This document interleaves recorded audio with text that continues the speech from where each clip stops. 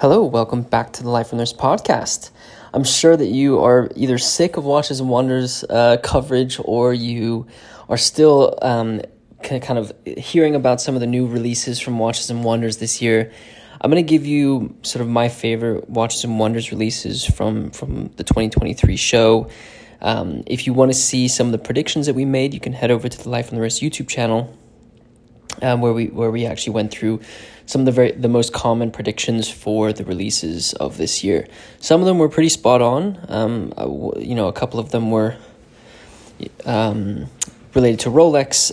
Namely, if you think about it, they had a ton. There was a big celebration and anniversary of the Rolex Daytona, and obviously Rolex released sort of a redesigned Daytona.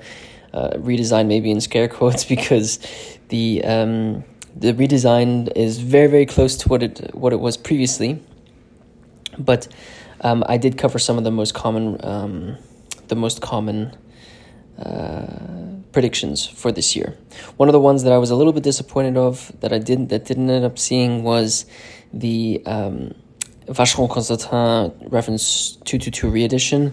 They did not decide to come out with that in steel or a two-tone steel and gold version of that. If you don't know, about a year ago they released a fully gold re-edition of the famous reference 222, but Vacheron Constantin decided to not release the steel one. Maybe they're waiting another year or so before they end up doing that. We'll have to see what happens.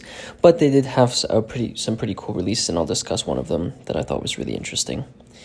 By far, one of my favorite releases for this year is from A. Lange & Söhne.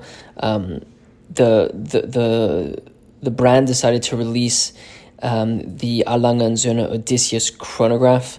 This is a self-winding steel chronograph that really speaks to just about everything that A. Lange & Söhne would release.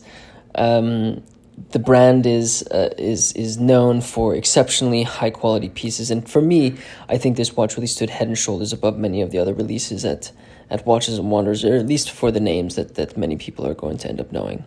So if you don't know, the Odysseus is the A. Lange & Söhne watch that sort of tries to compete against the steel sports watches of many other brands. Obviously, it looks very, very much like A. Lange & Söhne, with a lot of the design aesthetics on the dials and the high quality finishing on the movement. But up until this point, we haven't had an Odysseus chronograph, but they have released a chronograph now, which is a big feat in the sort of stainless steel A. Lange & Söhne lineup of watches. And it really shows the incredible abilities of A. Lange & Söhne. So this watch is a 42.5 millimeter, 14 millimeter thick stainless steel watch with a 60 minute chronograph, center hand, with central minutes and seconds. It obviously has the hours, minutes, and small seconds on the dial. It also has the day and the date, and those are located at 9 and 3 o'clock. The reason why I find this watch so incredible is that if you look at the watch, the red seconds hand is your chronograph seconds hand. But instead of there being a minute register like you'd find on any other chronograph that you find, the minute counter is actually in the center of the dial. So you have a minute. You basically have two hands that operate when you run the chronograph. You have a red hand, which is counting the seconds, and then you have this really beautiful white hand with a diamond at the end, which is counting your minutes. This is a really cool interpretation of a 60-minute counter for a chronograph, and I think demonstrates the abilities of A. Lange & Söhne to the highest degree. Just so you know, there'll be links in the show notes if you want to see some pictures of this watch, so be sure to check that out. I also think what is really incredible about this watch, obviously if you flip it over, you've got this incredibly finished movement with a self-winding rotor, but one of the things I really love about this watch is the pushers. The pushers are integrated so well on the side of the case that you hardly even can tell that they are on the watch. It's almost like when you see a hinged case back of a pocket watch.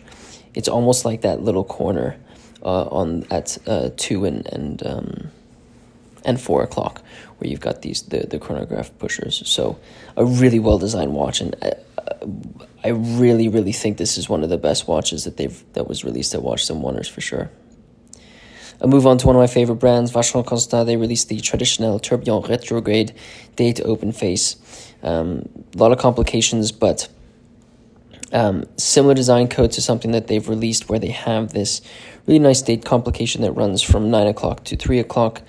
And what you've got here is an open work or an open face dial with a pink gold case. It's 41 millimeters in diameter, slate gray and NAC surface treatment, and hand guilloche on the lower part of the dial. They've got a beautiful tourbillon at 6 o'clock with the a really incredible a cage that's very obviously displays the Vacheron Constantin emblem, and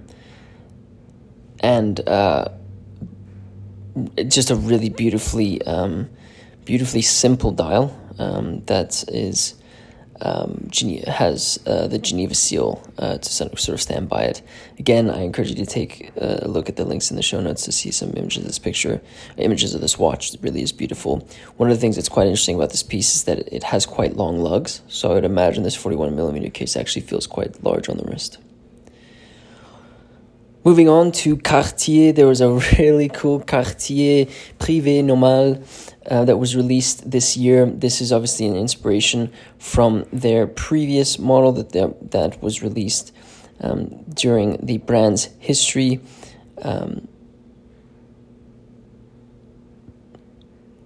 There is a really cool picture. If you follow John Goldberger on Instagram, there's a really cool picture that he has taken where he has his original Privé and this one next to it.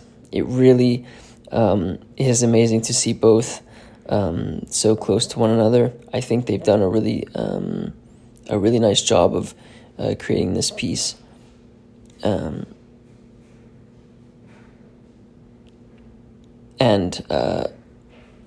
you've got this watch comes in gold and on a gold bracelet and on a bracelet. And then you have a platinum version of this watch as well. One of the things that's pretty key about this watch is the design of the bracelet, which is apparently very, very high quality, thick, and very well constructed, and really suits the Privé collection down to the originality of the first Privé that actually was released.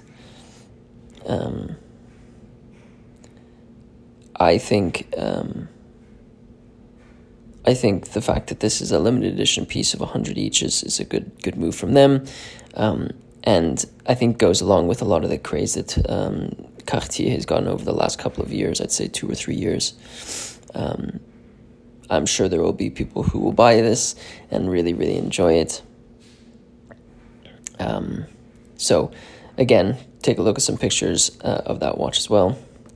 MB&F released a small release. They obviously have not released a new model, but they took their Legacy Machine Perpetual and gave it what every watch collector loves, and that's a salmon dial. This is obviously something that's super, super sought after by collectors. The LM Perpetual is one of the best constructed and most innovative perpetual calendars that's been released in the last 10 years, in my opinion. And obviously the salmon dial is a nice play on this watch. Another thing that you should also keep in mind is, I believe, and I want to just confirm that before I say this, yes, is that this watch is in steel. Now, MB&F does not release watches in steel. Typically they use precious metals, and so to get a steel MB&F is very, very different. So a pretty good combination for any watch lover that loves steel and salmon dials. I wanted to just briefly talk about the Rolex day dates that were released, specifically the one with the puzzles on the dial. They released this day date with blue dial and stones as hour markers, precious stones as hour markers, but they also have decided to change the way that the day and the date are displayed. So where you would typically get the date, they have replaced that disc to say happy, eternal, gratitude, peace, faith, love, and hope. And then the date wheel at 3 o'clock, which is obviously typical of these watches, has 31 emojis that are used, including a kissy face, 4-leaf clover, an 8-ball, a heart, a peace sign, and the Rolex cornet, which is pretty interesting. I'll admit this is kind of cool to see that Rolex is trying to have some fun with their watches. I'm not really sure who's going to buy these watches, but it will be interesting to see these watches on people's wrists. It is something a little bit different. And if no one ends up buying them, this will probably be a very collectible future Rolex to come.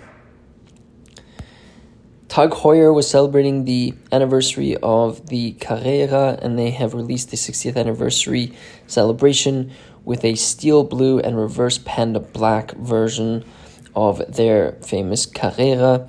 This model is being nicknamed the Glass Box because it has this really beautiful domed crystal that kind of pays homage to a lot of the Hesalite crystals that were used on the Carrera back in the day. These watches come in two models. The blue model has a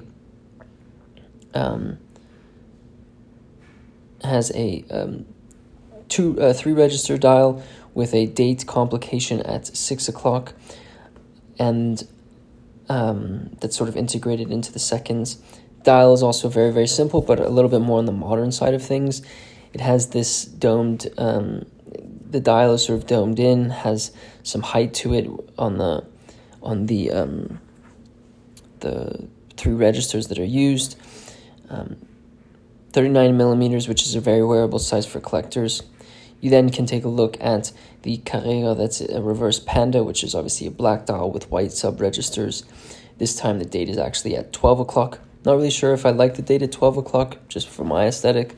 I think I prefer it at 6, but I do like, I think, the way that the reverse panda is designed. I'm a little bit more of a vintage enthusiast, so that is probably why. The watch is running on the Heuer 02, or a version of the Heuer 02, which they've called the TH20-00, with a bidirectional winding rotor. 80 hours of power reserve. It's a pretty nice way to celebrate the brand's anniversary. I do find it quite interesting that obviously some of the design aesthetics that they've used in these watches are going to be pivotal to actually celebrating this anniversary. But I also think that the fact that they decided to sort of pay homage to the previous versions of these watches through the crystal is a very interesting move from their perspective.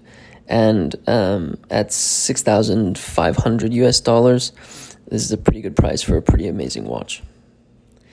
Last but not least, I want to discuss the Patek Philippe Calatrava 24-hour travel time 5224R.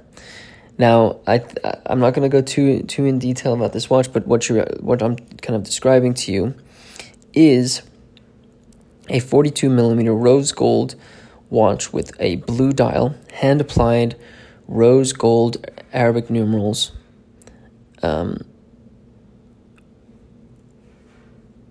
and a 24-hour time display with a 2 time zone,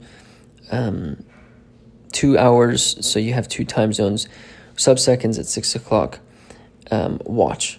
Now, 24-hour displays is not something that you see very commonly on watches. Even more so, the way that they've laid out the 24 hours actually has the 24-hour at the bottom of at where 6 o'clock typically is on a watch, and 12 o'clock at where 12 o'clock normally is, which is an interesting move. Sometimes you would expect actually for 24 hours to be at the top of the dial, but this actually goes with the idea that you're used to seeing 12 o'clock at the top of the dial instead of at the bottom for a 24-hour display. The dial is actually quite unique. I don't think I've really seen Patek Philippe create something that looks very, very similar to this, especially with the size of the numbers on the dial, the hour indicators on the dial. It definitely is quite an interesting look, and not something that you've kind of seen. It reminds some of sort of oversized aviation watches.